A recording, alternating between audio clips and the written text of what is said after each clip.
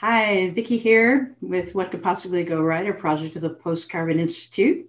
I am here with my fellow board member, Richard Heinberg at the Post Carbon Institute, to talk about his impressions of the interview that I did. It was just published with Sephora Berman. Um, so Richard, she talked about this fossil fuel nonproliferation treaty committee that she's the head of. And it's and she said that she was more hopeful than she's been in a long time, which I found interesting because she's been in the trenches as I have for decades. And so I'd love to hear, like we had a concentrated Sephora. Now, like, is there some context you want to put around that? Is there some additional loops we need to think about? What do you think about what she said? Over to you. Right. Well, it was first of all great to hear this optimistic news and framing of our energy and climate situation, and I think that's going to be really useful for a lot of folks to hear. So I full stop. That's great. You asked for some bigger context. Well, there's some things I could say. I really liked Zipporah's framing of power, and I can speak to this because I'm actually writing a book on the subject right now. And so stop me if I go on too long. But no, you can go on as long as you like. All we're doing is recording. And I understand. Hey, audience, if you want to stop listening, you're free. Zipporah talked about challenging power, which is certainly important, and also redistributing power as we move away from fossil fuels and do what's necessary to minimize climate change. I would add one, though. I think we ultimately have to do one more thing with regard to power, and that is limit it. It's not just that we have the wrong energy sources. It's not just that the wrong people are making decisions and funding the campaigns of politicians and so on.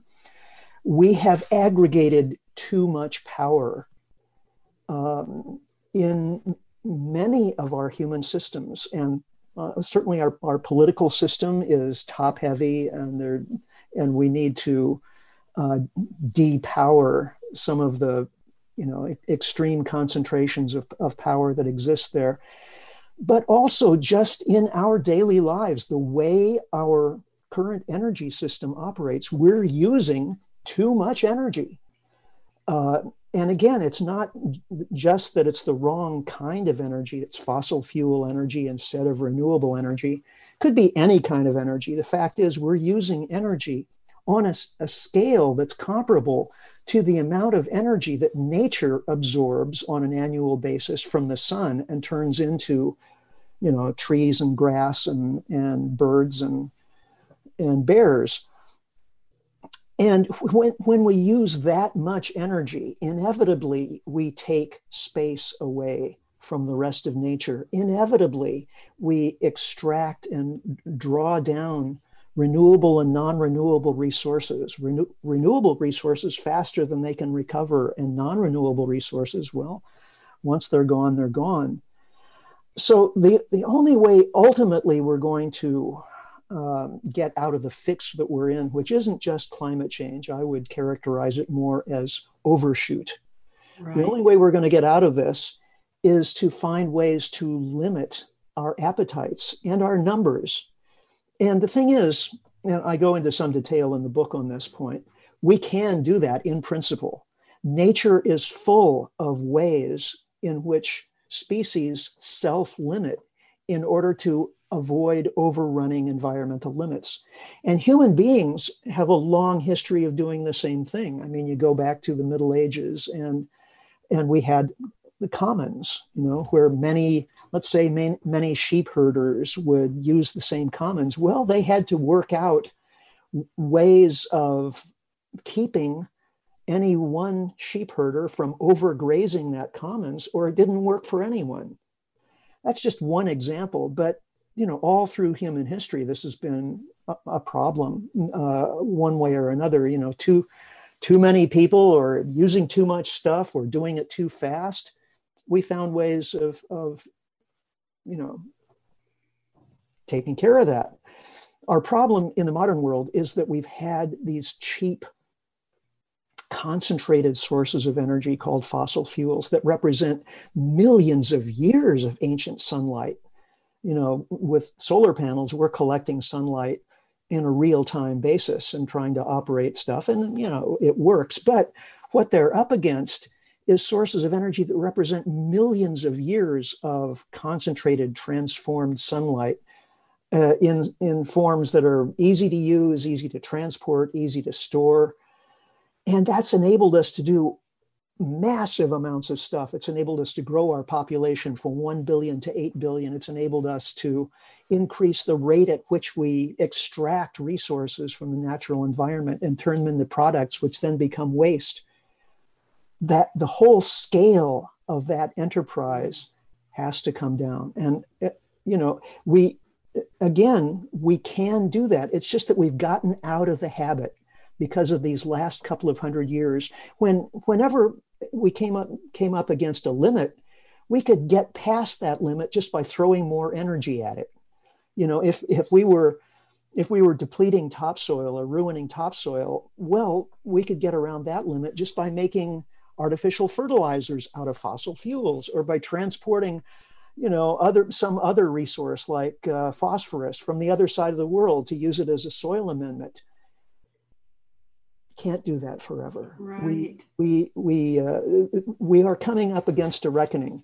And I know the framing of your podcast is positive. What could possibly go right?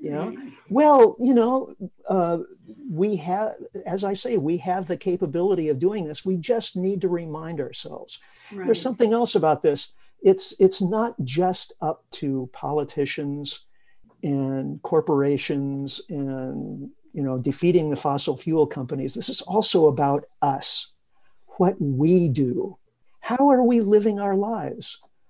I speak from having spent the last, 25, 30 years doing everything I can, my wife and I can, to transition our households so that we're using as little as possible and growing more of our own food and doing so. It takes a while to get out of old habits of just flipping a switch and plugging something in and having something magically appear for you and you not having to do anything.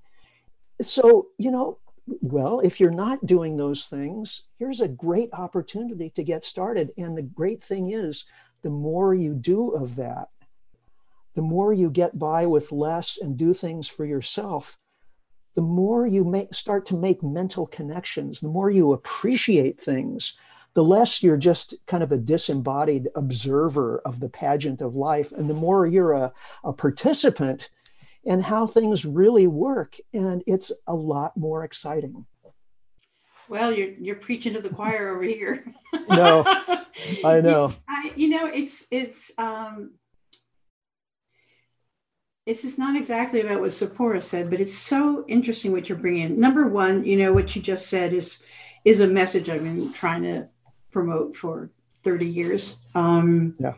And I'd have despaired of, really, but that doesn't mean that it isn't just that I'm a little bit tired. But this question of choosing something different.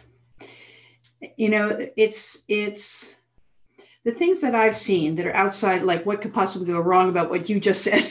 The things that I've seen is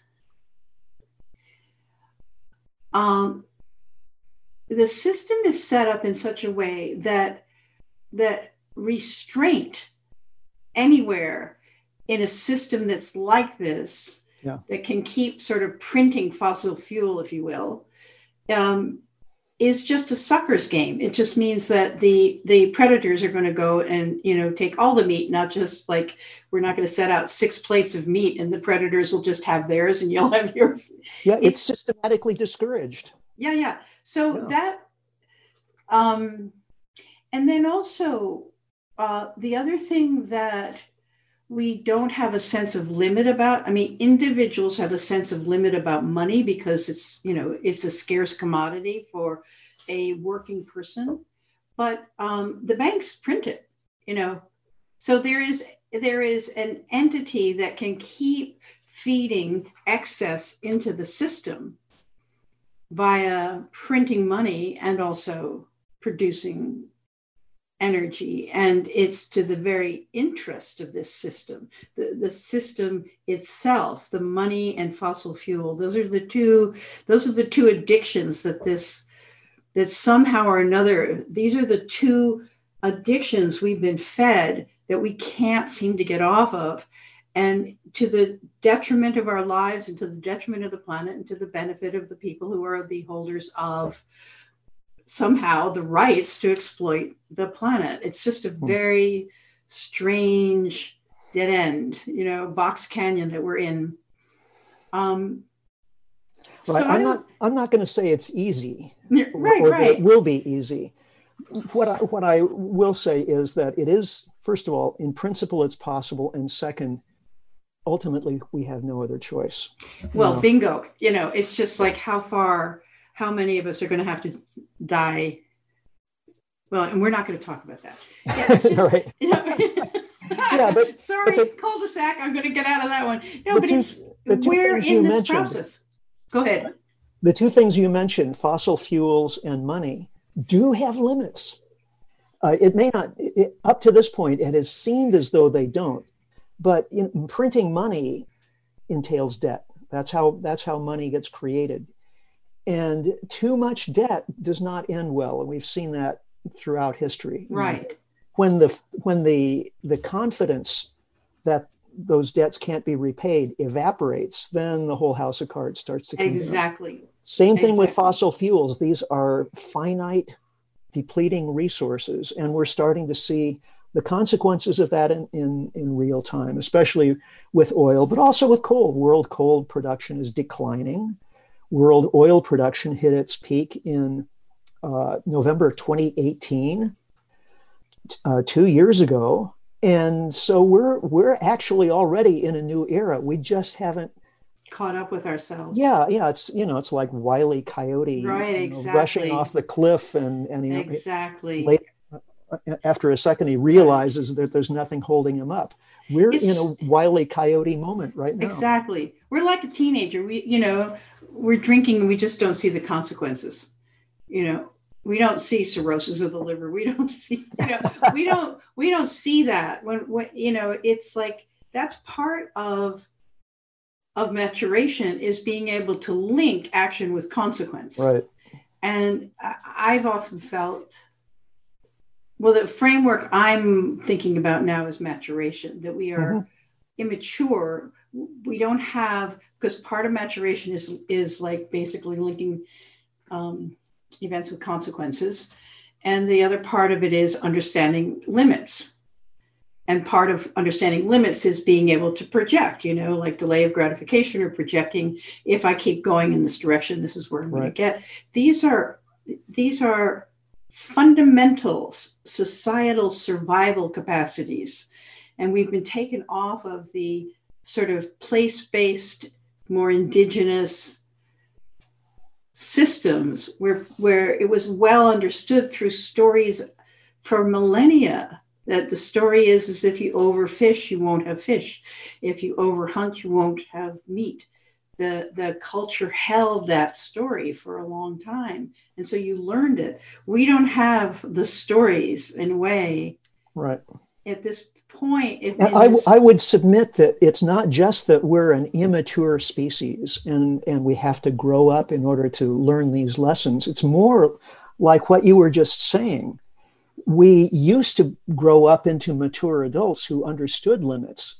But over the last couple of 100 years, we've been artificially infantilized. Exactly. We've been encouraged to remain in this infantile state where we think that the sky's the limit. We can have anything we want. Because why? Because we're Americans, or just because we're humans.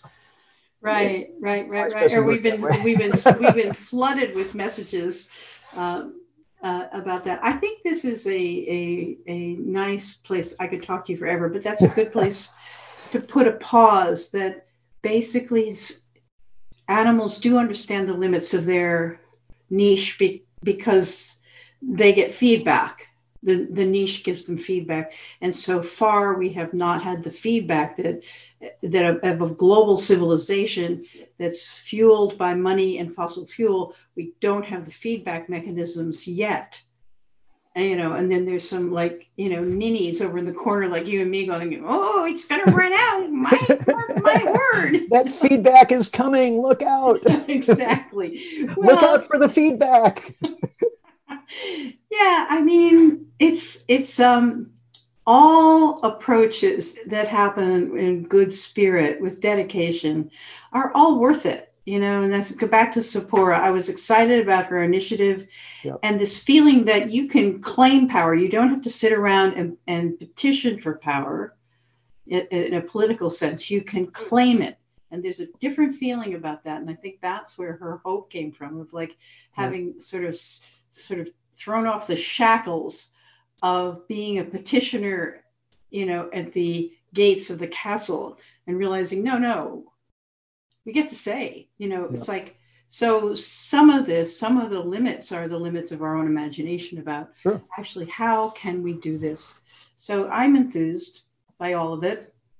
Why not? Yep.